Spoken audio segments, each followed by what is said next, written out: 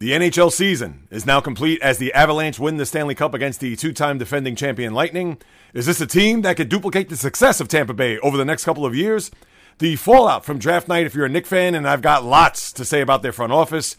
The Astros take over New York this weekend and into this week. How did they fare against the best team in the sport? Wimbledon begins today, and NFL training camp is how long from now? Closing out the month with the first of two podcasts to whet your sports appetite. It's all coming up, but first, this message. What is happening, my good people? Thank you so much for passing by to listen to me wax poetic as I talk about anything and everything that's happening in the world of sports. If you haven't done so, please subscribe, rate, and review this podcast on wherever you listen to podcasts. I'm on all available platforms. You could also go to the website at www.jreels.com for more information about yours truly, the podcast, archive shows, etc. All I want to do is increase the visibility of this podcast, so please throw me a few stars, write a review. It will go a long way into getting the word out. Even take a screenshot, send it to your friends, send it to me on social media. I'm more than happy, willing, able, and open to get your feedback on what it is that you enjoy most about the J Reels podcast. So with that being said, let's hit it. The J Reels podcast begins in 5, 4, 3, 2, 1. Let's get this sports podcast party started, all right?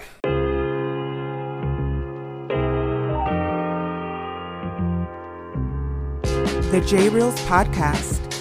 Why don't you wait until July 1st to make an announcement? What a disgrace. He can rack up all these numbers in October, November, and December, but what really counts is let me see this in January. The sports rebel without a pause, delivering fast-paced, jam-packed sports talk like no other. Listen, I gotta call it as I see it. He is not a good player. I'm sick and tired of having to deal with the disappointment of this franchise. When does it stop? And yes, another winter that I can sleep in peace. Coming correct, direct, and in full effect. Let's get it. This is the J Reels podcast. Welcome aboard.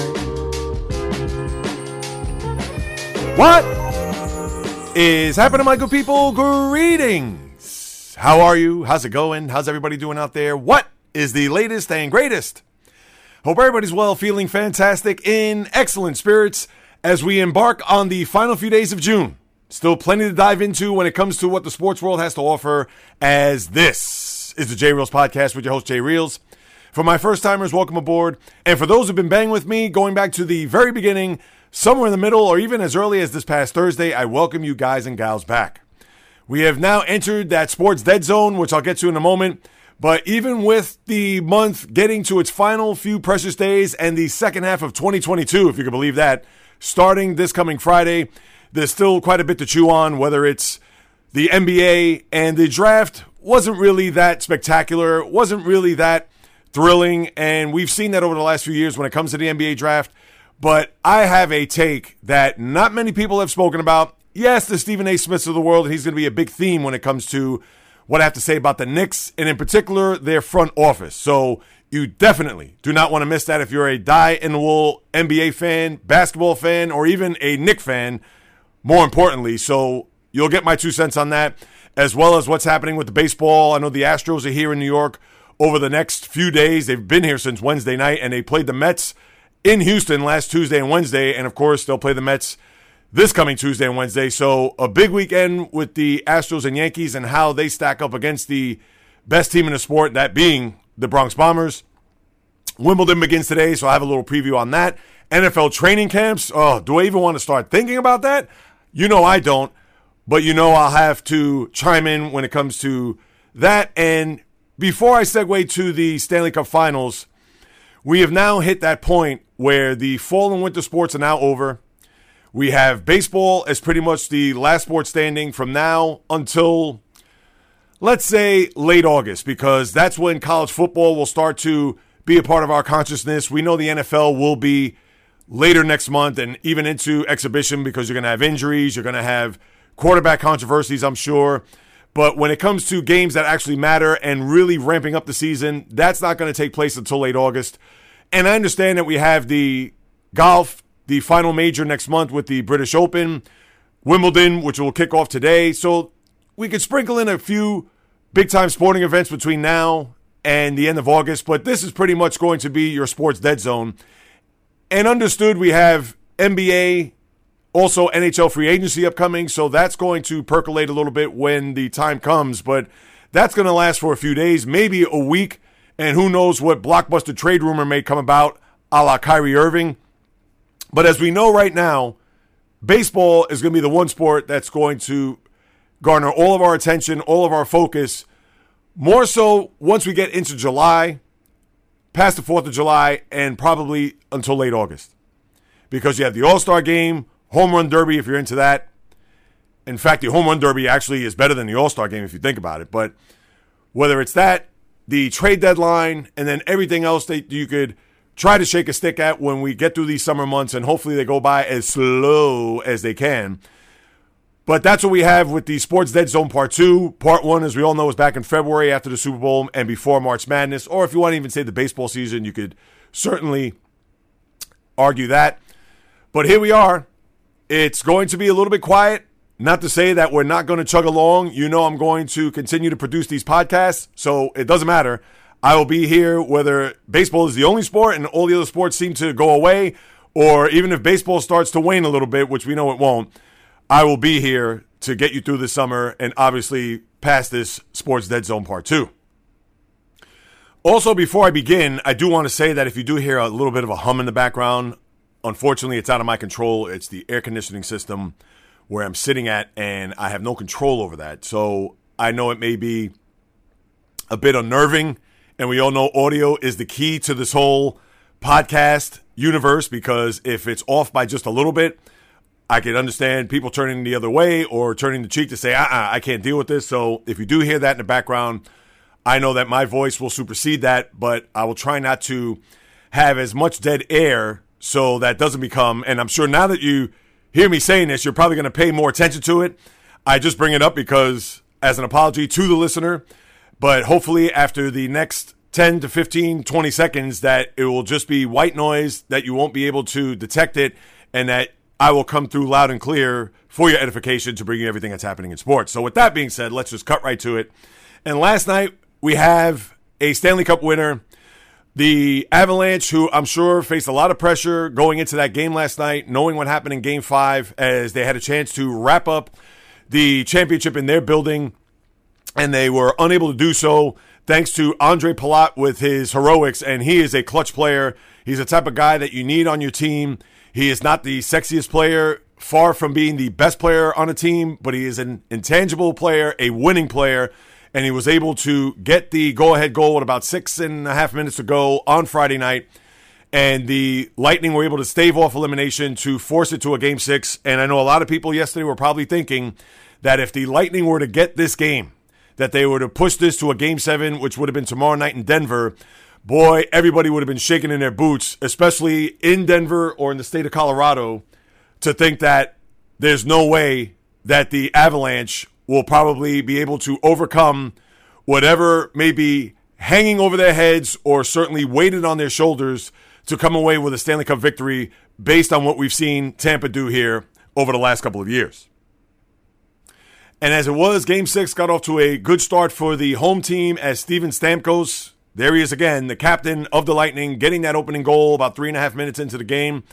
And then you wondered whether or not that this team was going to be able to, meaning the Avalanche, was going to be able to get that equalizer goal. Because if they would have gone down 2-0, and not to say that 2-0 is 4-0 or is an insurmountable lead, but if the Lightning were to take a 2-goal advantage at that point, or at any point, whether it be late in the first, second period, etc., that would have been interesting to pay attention to, because who knows what the body language would have been. Who knows, Tampa would have been out in front to the point where they had the home crowd. They would get into defensive mode. Not to say that they would have sat on the lead, but then all the pressure would have been on Colorado to get that next goal, to know that if the game went 3-0, you could pretty much forget about it, pack your bags, go to Denver for Game 7. As it was, Nathan MacKinnon early in the second period put that to rest with a goal that tied the game. And you knew at that point, if you're an Avalanche fan, that you could pretty much exhale a little bit because you didn't want to go down 2-0, and obviously deeper than that. And then later on in the period, Arturi Lehkonen, who hit a post earlier, which actually that would have added to the Avalanche goal-scoring total, but he was able to get the go-ahead goal there in the midway point of the second period. And from that point on, it was tooth and nail, back and forth. You had to wonder if Colorado were to get that next goal to go up 3-1, would that seal the deal? Or if Tampa were to be able to get the equalizer, whether somewhere in that second period or even in the third. And as it was, there were no other goals to be scored for the rest of this hockey game. And as we got late in the game, those final precious few minutes where you had that scenario, the controversy going back to Game 4, where John Cooper did not like the way that game ended. He felt as if there were too many men on the ice, and who would have known that the Avalanche would have scored at that point? Because let's say, for instance, if Kazim did not score that goal at that point of the game, would anybody even talk about too many men on the ice? But as it was in pertaining to last night's game, where Gabriel Landeskog, as he tries to block a shot with about a minute and change to go, the skate blade came off of his skate where he literally had to be dragged to the bench by Nathan MacKinnon. They had to avoid a too many men on the ice penalty at that point. Arguably, you probably could have called that there, but it wasn't. Could have given them an extra man advantage. But even with that, it still wasn't enough for Tampa to tie the game there before regulation. And when all 3 zeros went up on the clock, the Colorado Avalanche and all of Colorado was able to not only rejoice, but also exhale, knowing that they won their first Stanley Cup in 21 years, third in franchise history. And Tampa, which I'll get to in a minute, was unable to seal the deal and win their third straight Stanley Cup, which has not been done and still hasn't been done since the early Islander teams in the 1980s. And what could you say? Colorado did a magnificent job here. You got to give them all the credit in the world. All the demons have now been exorcised. And for Nathan MacKinnon, who had a tremendous playoff run, Gabriel Landeskog, the same. And those two guys, although they may be the blood and guts and even heart and soul, but the engine of this team right now belongs to Cale Makar, the defenseman who, as I teased on my TikTok video, is pretty much has his bust ready for the Hockey Hall of Fame up in Toronto, Ontario. And understandably and rightfully so, he has a tremendous future ahead of him. He won the Conn Smythe Trophy for MVP of the playoffs. And how could you argue that? The guy has been tremendous. He is an offensive player that we haven't seen for quite some time on the back line. All the comparisons that you hear, even going to Bobby Orr, which is all you need to know from what people have to say when it comes to the young defenseman. And if you haven't seen it in full display here throughout this postseason, then you haven't been watching. So congratulations to them. Even Darcy Kemper, who did a tremendous job there going back to Game 4. We understand Game 5, he did not have a great game. He gave up a bad goal there to Jan Ruda in that first period and wasn't really sharp, even though he did keep his team in the game. The Palat goal, you can't really argue that because that was a one-timer where he pretty much didn't even see it. But last night was able to stabilize the game and play well and bring the cup home to Colorado. And what more can you say about the organization other than, could this be a team that could maybe even think about running it back next year and maybe even the year after that to try to form their own dynasty? Not to say that the Lightning had a dynasty, to say the least. You win back-to-back cups, that's tremendous, but we've seen a ton of teams do that. Obviously, the Penguins did it just 5-6 years ago, and were anybody calling them a dynasty? Absolutely not. You had to get at least that third one. But with the talent that the Avalanche have and the aforementioned names, when you have 3 big players like that, your defense, your 2 forwards, all right, maybe you need to get that rock-solid goalie in place. Understandably so. But this is a team that, would you argue whether or not they could be the front runners or even the favorites to win the cup next year? Absolutely not. Dynasty, I'll pump the brakes. Let me see them win 2 and then go into the third year trying to win a third straight Stanley Cup, similar to what this Tampa Bay Lightning team had to do, and then maybe we could discuss it. But do they have the makings of a potential dynasty? Without question.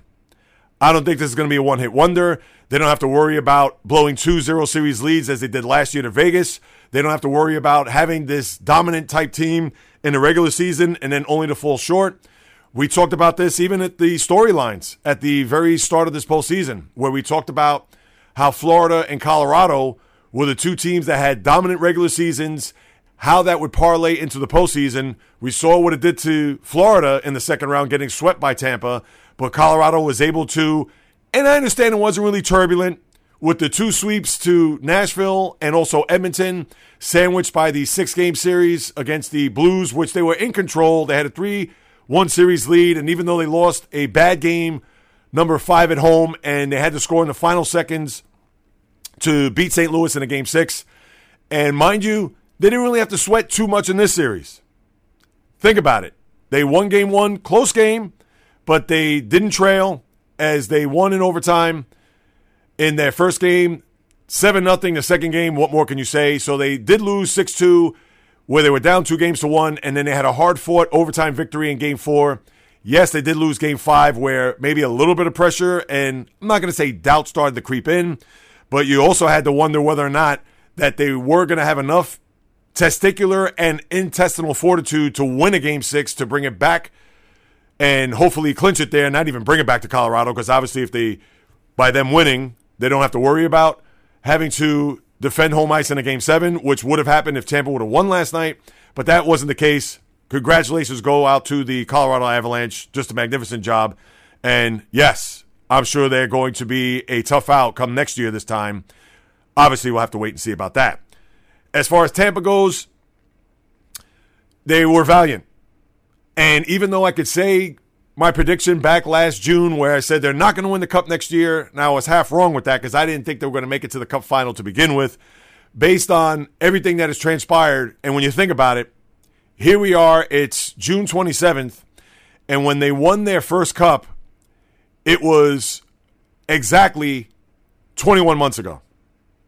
Because it was late September, right around the time when the NBA Finals were to begin. Remember, that was the bubble year. That was the extended playoff where we had both the NHL and the NBA in the bubble.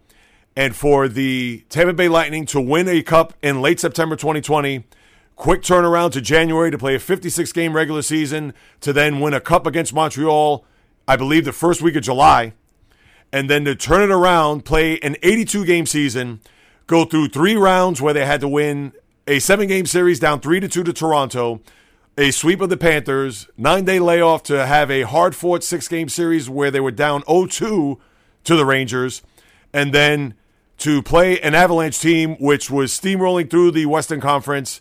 And even though they were valiant, played hard, played tough, and even though they had a stinker there in Game 2, played like champions. Did they come out with the Cup? Absolutely not. But give them all the credit in the world for fighting tooth and nail to the very end. It's not as if Colorado went in there yesterday and had a dominant 4-0 or a 5-1 cakewalk type game where they pretty much threw up the white flag halfway through the game. And that's what you expect championship teams to do, even in a loss. And there isn't anything more that I could say about this team that's already been said. All the credit goes out in the world for winning 11 straight playoff series, almost getting to a 7th game. And yes, it's tough to finally lose your grip on a Cup that you've had for the last 2 years. And not only that, but also lose it at home. But they just ran out of gas. But it's not as if the gas tank was empty halfway through the period or halfway through the series. Again, this was a team that really fought to the end. And yeah, I got nothing but respect and kudos to the Tampa Bay Lightning team, their organization, their coach, front office. I know Cooper with his comments. And yes, maybe he was trying to get in the officials' ears to maybe have an advantage going into a Game 5, knowing that they have to go on the road to stave off elimination. But all the credit in the world goes to them. And can we see this team coming back? I would think the pieces will still be in place. They'll have a whole summer to rest. They'll be able to regroup and I'm sure try to push this to get themselves back in this position next year. And if they do win 3 Cups in 4 years, is that a dynasty? Well, let's discuss it then. But right now, I'm sure they're going to sleep all summer long knowing that they gave it all in a losing effort where Colorado, once again, is your Stanley Cup champion for 2022. And to round out the playoffs on a whole, I would have to give it a solid B. I could even give it a B-. And the only reason why I say that is because the last couple of rounds didn't really have a lot of drama. Yes, I get it that the Lightning came back from an 0-2 deficit, understood to make it thrilling, and obviously that Game 5 in New York where it was tied 1-1, and then you had the Palat goal off of the deflection with about, a minute 50 to go, and they were able to steal a Game 5 at the Garden before winning in a Game 6. But again, not a lot of drama. It wasn't pushed to a 7th game. Wasn't like the first round where you had 5 Game 7s, and even in the second round where you had 1 Game 7 with the Rangers and Carolina Hurricanes. That wasn't really dramatic, to say the least, as the Rangers pretty much right out of the gate took control of the game, and the Hurricanes were off into the summer as far as an early vacation goes. But the playoffs on a whole, the first round was magnificent. Second round, not so much. The conference finals, when you have a sweep of Colorado over Edmonton, and yes, you did get the 6-game series with the Lightning and Rangers, but still overall, And then here, this Cup final, again, when you have Colorado up 2-0 and 3-1, and granted, a little bit of drama going into the game last night. All right, I'll give that a B. A lot better than the NBA, I will say that, but the NHL certainly could hang their hat on a very good, I'll say a solid postseason overall, and I'll even give you a good Stanley Cup final. Minus Game 2, because you could throw that one in the garbage, but that is your NHL recap on a whole. So now, as I take off my skates and put on my high tops to discuss what's happening in the NBA and the draft, the one thing that I got out from this draft, or two things. One was that the Magic did not pick Jabari Smith, which a lot of people thought was going to be your consensus number 1 overall pick. That went to Paolo Banchero, the multi-talented forward from the Duke Blue Devils. And to me, I thought that that was even a better pick and maybe even a better fit for this team, because he's a guy to go along with Jalen Suggs, to also go along with Cole Anthony, Franz Wagner.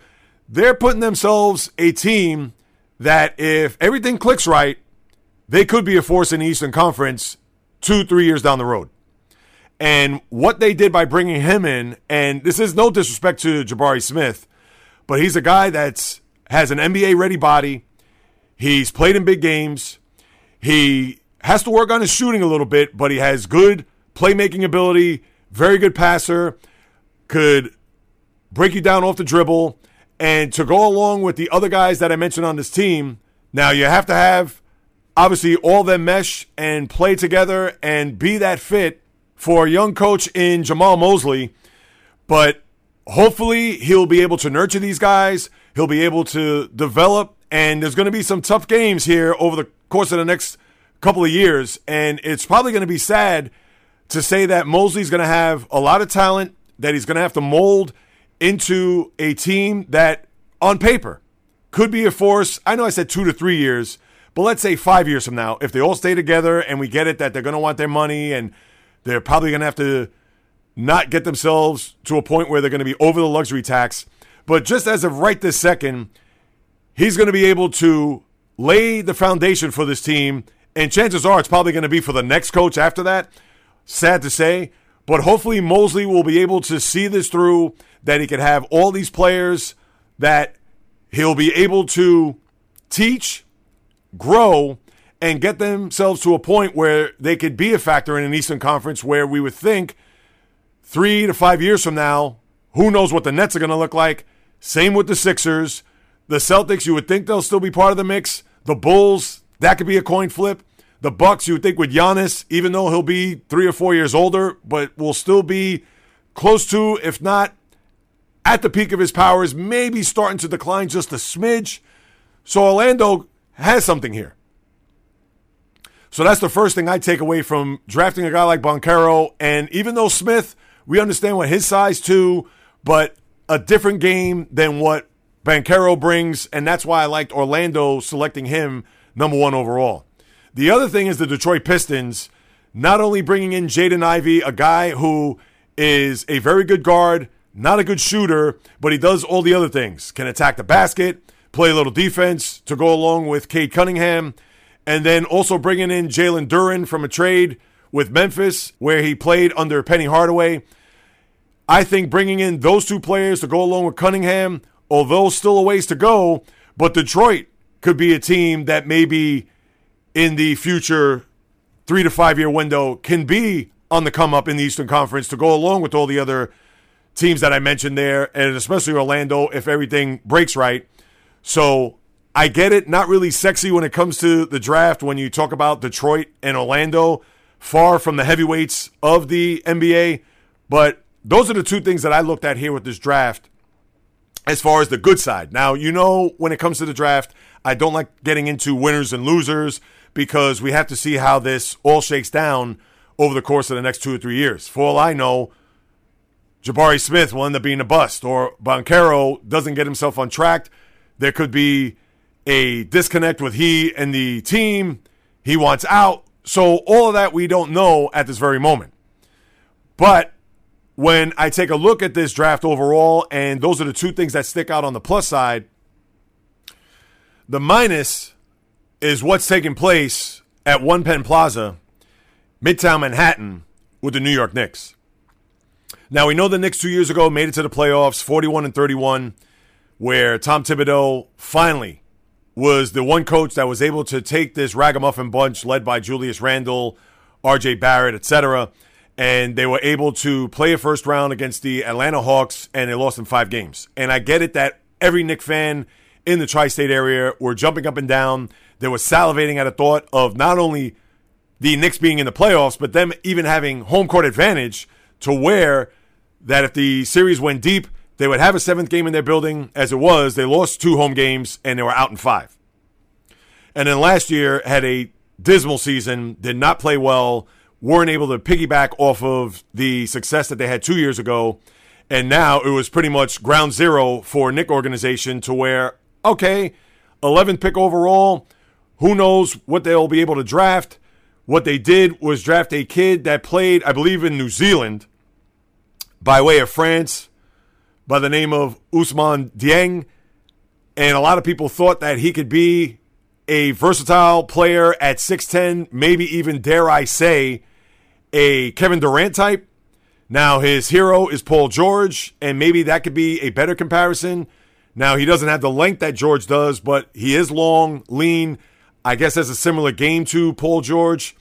And I get that the Knicks fan, they're going to look at that when they see a player that has the place where he's from being France. They're going to have visions of Frederick Weiss dancing in their head because if you remember, going back to the 99 draft, that's who the Knicks selected, and he is most known for being posterized in the 2000 Olympics by Vince Carter. And obviously never played a minute in a Knicks uniform or even in the NBA for that matter, as long as I know, because I don't even think he made it even onto an NBA roster or played in the NBA game even after that. So for the Knicks fan to see that, and then they also traded Kemba Walker early in the day in a 3-team deal, which was something that they had to do. Walker, unfortunately, his best days are behind him. He has this knee injury that maybe he could contribute to an NBA team that's on the rise, maybe with a little veteran presence and maybe 15 to 18 minutes a game being a guy coming off the bench. But it's unfortunate the way his career has curtailed from the time in Charlotte where he was an NBA All-Star to him going to Boston, not playing well up there, or had his moments, but wasn't great. And then for him to be on the Knicks to a point where maybe he could resurrect his career coming from the Bronx, being back in the Big Apple, but that was unsuccessful. So it was a move that they had to do, rightfully and understandably so, in which they were able to get 3 protected first-round picks from all over the map by way of Denver, Washington, Detroit. And I get it that the Knicks front office is trying to wheel and deal here to do what's best for their organization. But here's the problem that I have when it comes to the long-suffering Knicks fan, and this is for you guys. This is to my guys Rob Rosado, Jimmy Coleman, Lee Davis. I'll even throw in my guy John Irving too. And any other Knicks fan that I forgot, please forgive me. But this goes out to you guys because this front office, who is led by Leon Rose, William Wesley, a.k.a. Worldwide West, and Scott Perry, who I give credit to because he was a guy that was transparent and stood up to the media prior to this regime coming in. And he did all the right things by making the right moves. The Knicks, as we all know in the past, they were a type of team that tried to get the number one free agent, and if they weren't able to get it, a la LeBron back in 2010, they got Amari Stoudemire. And for half a season, he was an MVP caliber player and then fell off the face of the earth. But for a Knicks franchise that was always making the bad move, always signing the wrong free agent, always trying to piecemeal it or play hero ball, dare I say, in the front office by just bringing in a big name and then fizzling out, the Knicks were trying to do it the right way. But once Leon Rose and Worldwide West came into the picture, it has gone, to me, south. And here are the reasons why, and there are three in particular.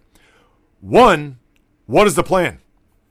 What is happening here to the point where if you're a Knicks fan and you saw what happened there on draft night, not that you expected a ton, not that you expected a franchise player to walk into your door, but I'm sure you would like to know, missing the playoffs like I mentioned, and on the heels of 2 years ago having that success, what are we doing here? What is happening? What are we trying to build as far as to get back to a playoff and maybe even compete in an Eastern Conference with the aforementioned teams this past year that had success in that conference? And I understand that now with Rick Brunson being a part of the Knicks fabric, and Jalen Brunson is right now the worst kept secret here locally, where it looks like they're trying to push all their chips to the middle of the table to bring Jalen Brunson in from Dallas. And yes, would that be a nice move? Absolutely. Is he worth 4 years and $120 million? This guy can't be your savior. He cannot be that quote-unquote face of the franchise when he was arguably their second best player on the team in Dallas last year. And granted, he doesn't have a Luka Doncic that's going to be on his team here in New York that's going to pay dividends, you would think, on a consistent basis. Will he have his games? Yes. Will he be able to maybe have success here in New York to try to be the man? I would think so. But again, he is not a guy that is going to be worth the max money that is going to give you a consistent 25, 5, and 5 across the board, which is worthy of a $30 million a year type of contract. So that's number one. So what is this plan? All right, you're going to bring in Brunson, and then what else? Is Randall out the door, or are you going to try to package those picks that you got and maybe bring in a superstar type player? Hopefully not an aging one a la Russell Westbrook, which I'm sure they won't do. But again, what is the plan? Number one. Number two is the silence. I understand that they're making it top secret where if they're getting that from Jim Dolan, their boss, the head of the Garden, not even just the Knicks, but the whole Garden overall, why are they so silent to where they don't even want to relinquish or even have a press conference to say, we had a tough year. It sucks that we didn't make it to the postseason after what happened 2 years ago, but rest assured, we're going to come back with a vengeance, and we're going to show that we mean business, and we're going to get back to relevancy. We're going to build a playoff and even championship caliber team. Just you wait and see. Why is this not being put out there in a press conference, in a smoke signal, or even in an old-fashioned Western Union telegram? And not for nothing. Leon Rose and Worldwide West, no matter how much in secrecy you want to not reveal your plan or show your hand or say we're bigger than the sport or we're bigger than the fan base, you realize this is New York City. This is not Sacramento. This is not Portland. This is not Indiana. Do you even have a pulse of the environment that you work in, which includes a rabid fan base that has been starving for success, that has been starving for a title, and it's going on now 50 years? Come next year, this time next year will be the last time that the Knicks won a championship, the 72-73 season. What are you hiding? Let me start here. Why are you hiding? It's a disgrace to think that you can't even put out a press release to say what happened this past year, or at least give an iota to the fan base a direction of what we're going to do this offseason to improve this team. This is why you have on national TV on 2 occasions, not only on First Take with Stephen A. when he blasted the organization, and Stephen A. knows what he's talking about when it comes not only to hoops but to being a Knicks fan. And again, Leon Rose, Worldwide West, I'm not going to put this so much on Scott Perry. I understand he's a GM. But for them to thumb their noses at the Knicks fan, and the two biggest ones, and I'll get to Spike in a second, but for Stephen A to come out on his show, which obviously a lot of people watch, and we all know the Knicks are not relevant to say the least, but for him to say, I will not step foot in the Garden next year, what does that tell you? What does that say to you as a high executive on a team that is one of the original NBA teams going back to their inception in 1946-47? Of course, they don't care about that because they feel like they're bigger than basketball and that they understand and know what's going on. And listen, I am not an executive, far from it. But again, I take a pulse of this. I live in the city. I know what goes on. I speak to Knicks fans. And not only that, I don't even need to speak to Knicks fans to know that this front office, at least in the last year, has been an unmitigated disaster. So for Stephen A to come out on national TV, I'm not stepping foot in the Garden next year, get a clue. And then the night of the draft to have Stephen A and Spike Lee literally get on their hands and knees to pray to the basketball gods above. And for Spike to say, Lord have mercy, several times. What island are you guys on? Are you guys in a slumber just thinking that you're going to wake up one day and fix this team at the snap of a finger? It's almost as if they don't know, or maybe they're just, I won't go as far as saying afraid, because obviously I don't know what goes on in those offices or in their quote-unquote war rooms or anything like that. But I will say this, their silence is deafening. And you know what? Being in a city like this, where the Knicks fan, like I said, they are in a desert without food or water. They are literally starving for just success, let alone a championship. And for you to not say anything to the fans who pay your salary, and let's face it, they need to know what's going on. And I don't want to hear, oh, well, they have no idea or they don't know how to run a basketball team. We know what it takes. We know what we're going to do. And, of course, I'm paraphrasing, not that they've come out and even said any type of quotes like that. But please, if Stephen A. and Spike Lee are coming out on ESPN and for pretty much the whole world to see, imagine how the other Knicks fans who have followed this team night in, night out, season in, season out, and are just disgusted, frustrated, aggravated, to wonder what the hell's going on. And it all starts with that front office. These guys have no clue. And if you're Jim Dolan, and who knows, maybe he's the one that's facilitating all this. Guys, stay quiet. Don't say anything. Don't worry. We'll work behind the scenes. I'm with you 100%. I'll sign the checks. Just take care of what you got to take care of. And maybe they're abiding to that. We don't know. Because it's not as if Jim Dolan's in front of a microphone having a State of the Union of his Knicks franchise. But Leon Rose, Worldwide West, come on, guys. Wake up. Because the longer you stay in silence, the more this fan base is going to pile on you. And even though you may not care, and even though you may be putting up your proverbial middle fingers at them, but the longer you do that, the longer you're not going to have a job. And I get it that Dolan is loyal to a fault, understood, but even he needs to sell this team because it is rudderless, to say the least, that this organization, which has done nothing in the last 2 decades other than a minor run with Carmelo when they made it to a conference semifinal, and you want to even give the first-round playoff exit to the Atlanta Hawks any credence? Okay, I'll give you that, although I won't. Since Patrick Ewing walked out of the door, this organization has done absolute squat. And it certainly doesn't look like it's going to get any better anytime soon. All right, so now let's go from my high tops to my cleats as we get into some baseball here. And as I've talked about on Thursday, and I'll start it off here, I got to give it up to the Astros because they did show me something here over the weekend.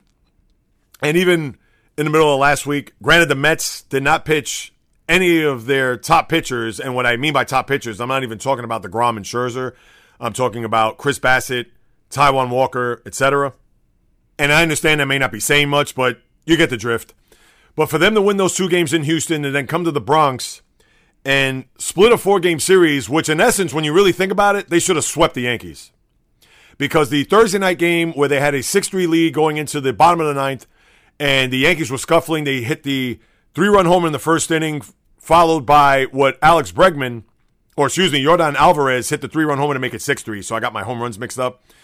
But you had a scenario where Stanton hit a 3-run homer, and that was all they got in the Thursday night game until the ninth inning, where at 6-3, Ryan Presley walks Stanton, then he walks Torres, and then gives up a 3-run homer to Aaron Hicks before Aaron Judge becomes the hero and walks it off for the Yanks there in the opening game. And I thought even with Verlander and Christian Javier, which I know a lot of people can't pick out of a lineup, but at least with Verlander, I thought that was a game they absolutely had to have because they had a shot to win the first 2 games at least, and then whatever you got for the rest of the weekend was going to be gravy if you're an Astro fan. But as it was, Friday night, Verlander, 7 innings pitched, only gave up a home run to Stanton, where Kyle Tucker had a 3-run homer in the 6th inning. Stanton answered at the bottom of the inning, but they were able to hang on to win 3-1 on Friday night. Saturday afternoon, the Yankees were combined no hit by the aforementioned Javier, where he pitched 7 innings, struck out 13, and Altuve hitting a home run, the old Yankee nemesis that he's been, and pretty much cruised 3-0 victory to win yesterday's game. The Yankees, who were no hit, I believe in total, for 16 1/3 innings, because you had the game there on Friday night where they meekly went out into the night and lost that second game. Then they were no hit there on Saturday. They were no hit for 6 1/3 innings yesterday afternoon, to where Stanton had to hit a home run, and they were up 3-0 at the time, the Astros. Stanton then hit a home run to make it 3-1 with 1 out in the 7th inning. And then DJ LeMahieu, who after his first 2 years as a Yankee, got his long-term deal, 6 for $90, which is a steal when you think about it, considering the production that he had in his first 2 years in a Yankee uniform. But since then, he has just been, let's call it as we see it, awful. Batted, 260, maybe 270 last year, and this year he's batting 258. Now, granted, he came through clutch yesterday with a 2-run homer in the 8th inning. I understand, but for the production that you got from LeMahieu in those first 2 years as a Yankee has not followed up with anything close to what he's done since then. So he ties the game, and then as it gets into extras, what happens? You knew that when Judge was going to come up there, bottom of the 10th, with the game tied, and he hits a home run into the left center field bullpen, 6-3, Judge by far, no ifs, ands, buts, maybes about it, is your AL MVP. The guy who has won his arbitration there on Friday, $19 million. I believe he wanted $21 million, but he was able to get 19. He was offered 17. So with that little victory there, and for him to pull his team out of the fire yet again and avoid losing the back 3 games of that series, to where they were able to get a split, no harm, no foul, and for Judge to produce more heroics. And I don't know what the Yankees are going to do when it comes to his contract. And I talked about this with my father-in-law real brief last night, how the Yankees are going to have to fork over minimum 8 years, and we're probably thinking $320 million. So that's $40 million a year. He may want to go 10 years, who knows, but that's something we'll talk about down the road. And I know people are going to say, Jay Reels, what? $320 million, 8 years? No way. Well, as I mentioned back before the season started, he has pushed all of his chips to the middle of the table, betting on himself. And guess what? He is coming back with that times 10. But I got to give it up to the Astros. They fought hard. They, like I said, could have swept. And to me, the series was more important for the Astros because we know the Yankees have been good. We know that the Yankees have been dominant. We know that the Yankees are going to be a team that is going to probably be there minimum ALCS when it's all said and done. And chances are it's going to be probably with this Astro team. And we understand that the Astros have beaten the Yankees in the postseason like a drum in the past. But we rarely see the Astros, considering they play in the AL West, and a lot of their games, they have to go to Oakland, they got to go to LA, Seattle. So we don't really get a full 30,000-foot view on them. But knowing that they played well this week against the Mets, and obviously in this 4-game series, it looks like they're going to mean business. And maybe for right now, psychologically, that they don't have to look at this team and be like, oh boy, we have no shot against this Bomber team where they have just been a juggernaut here over the last 2 months.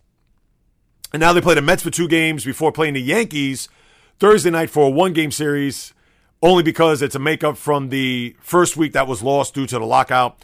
So you're going to see a lot of the Astros here after a day off today. Mets-Yankees at Citi Field, or I should say Mets-Astros, at Citi Field Tuesday, Wednesday afternoon, and then the Yankees there in Houston on Thursday.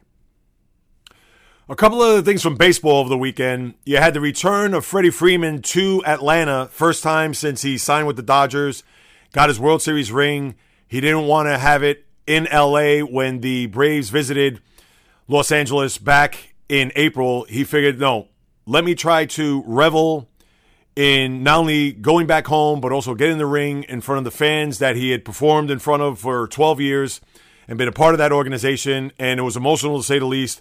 Was choked up from the minute he walked into the door, had his press conference prior to the series there on Friday. And, of course, it was a love fest. We know that the Braves put out the video tribute for him, and it was, I'm sure, a very tough weekend spiritually, psychologically, mentally. We know that he was the heart and soul of that organization for a decade plus, and it must have been tough for him to go. We heard what Alex Anthopoulos, the GM of the Braves, said when he signed Matt Olson to replace Freddie Freeman, how it was a tough decision. They had to do it, blah, blah, blah. Olson was younger, et cetera, et cetera.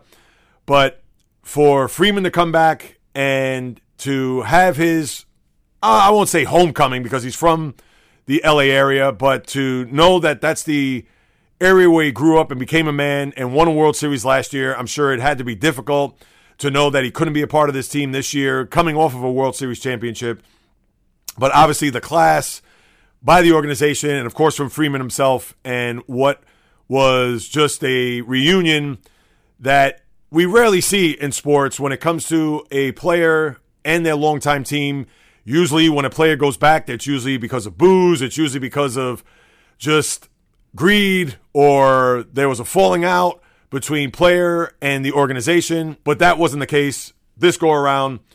And the Dodgers were able to get 2 out of 3 in Atlanta. Did the Mets a little bit of a favor there, especially yesterday with the Mets losing to the Marlins. Although they did win their series, they won the first 2 games in Miami, but they still keep their 5-game lead over Atlanta. But that was something that we take away from, if you're a baseball fan, and in particular one who follows Freddie Freeman, his career, and knowing what he meant to the Brave franchise for all that time. It was one to keep an eye on and one to behold for their former prodigal son. Bryce Harper gets hit on the left thumb by Blake Snell there Saturday night, out indefinitely, which is a big blow for a Philly team that's trying to get themselves back in the race. And they've played a lot better under Rob Thompson since Joe Girardi was fired about 3 weeks ago. And we all know that Harper's been your DH since April because of the partial tear in his UCL. Can't throw the baseball. So to have him out of the lineup, and he's produced very well, batting .315, 13 homers, certainly putting up his good offensive numbers. So to have him out of the lineup for, I would think, if it's indefinite and broken, you would think 4 to 6 weeks at minimum.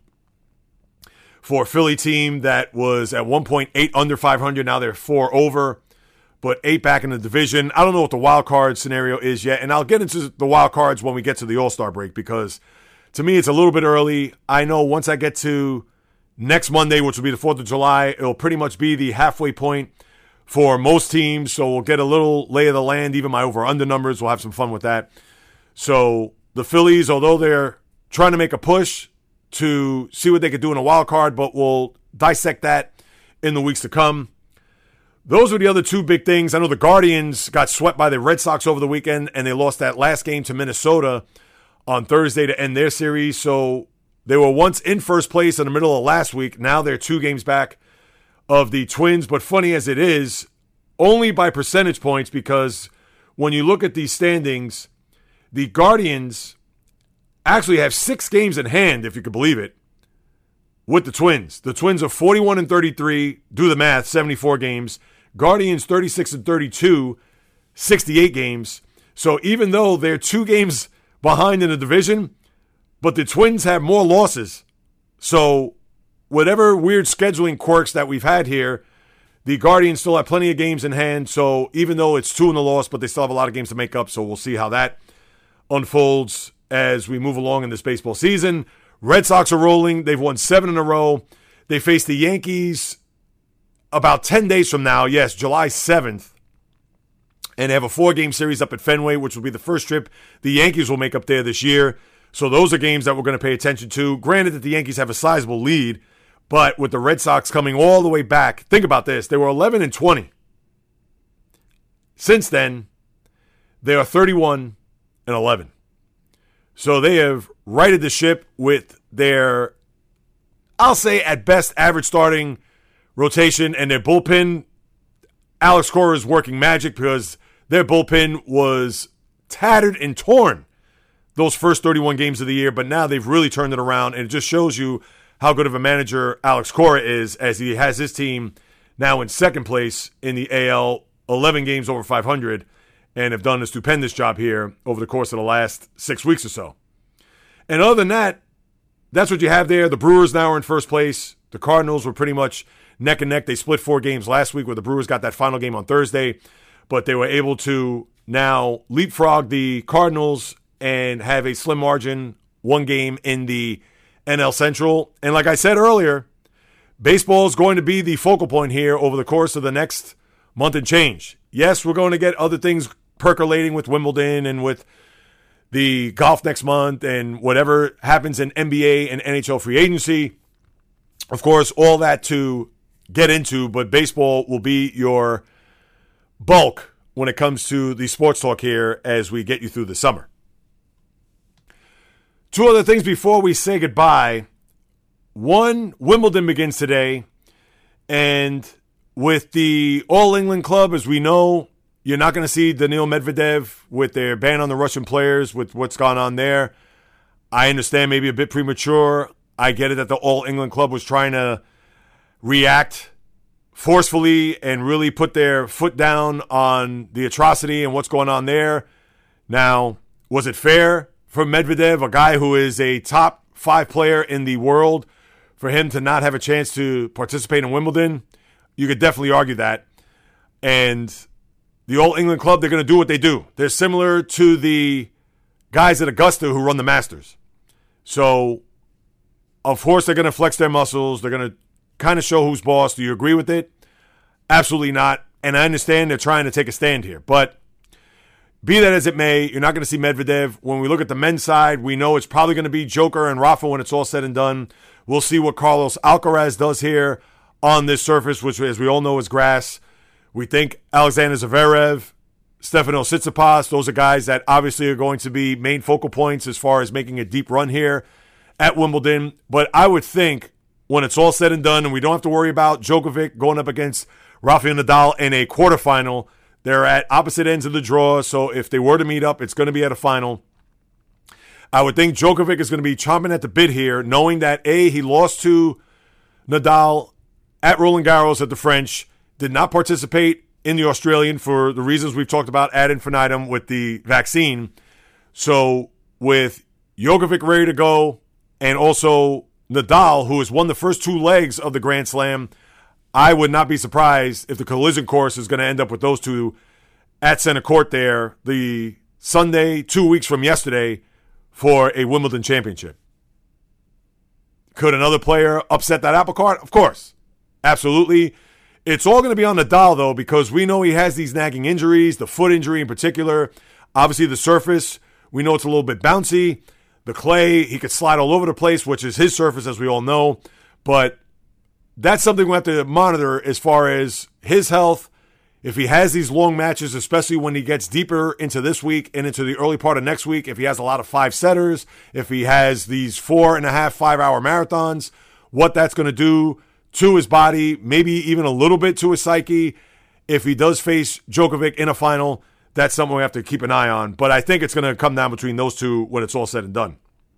And then on the women's side, Iga Swiatek, who won the French, you would think that she's going to have the odds-on favorite to win the women's side of the draw, where Coco Gauff, who had that great run to the French Open final against Swiatek, we'll see if she could be able to duplicate that or come close to having a deep run here in this tournament. The Angelique Kerbers of the world, even Naomi Osaka, who I believe is going to participate. That's something I should have checked on prior to.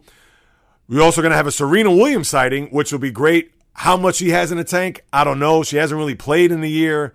She was at Wimbledon playing doubles as early as last week. Maybe as a tune-up to get herself ready for this tournament. But again, what does she have at 40 years old? We shall see. Madison Keys, who's another big player on the circuit, she's going to be out with an ab injury. So, to me, it's going to be Swiatek as a right this second. Again, if Osaka's going to have a run in her, we shall wait and see. Kerber, Goff, the Petra Kvitova of the world, who knows? But I would think Swiatek, with the way she's performed, she's won 35 straight matches, so she's on a roll. I can't see her unless, for whatever the reason, she happens to be a little bit too big for her britches at this moment, where she's reading a lot of the press clippings and all of the success that she has, that she falters here in an opening round or gets picked off here early.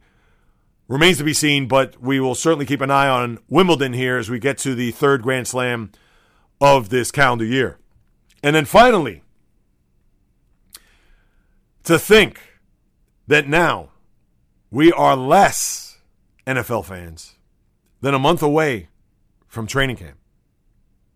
Most teams will have reported by July 26th. The Raiders are actually going to report July 20th out in Las Vegas.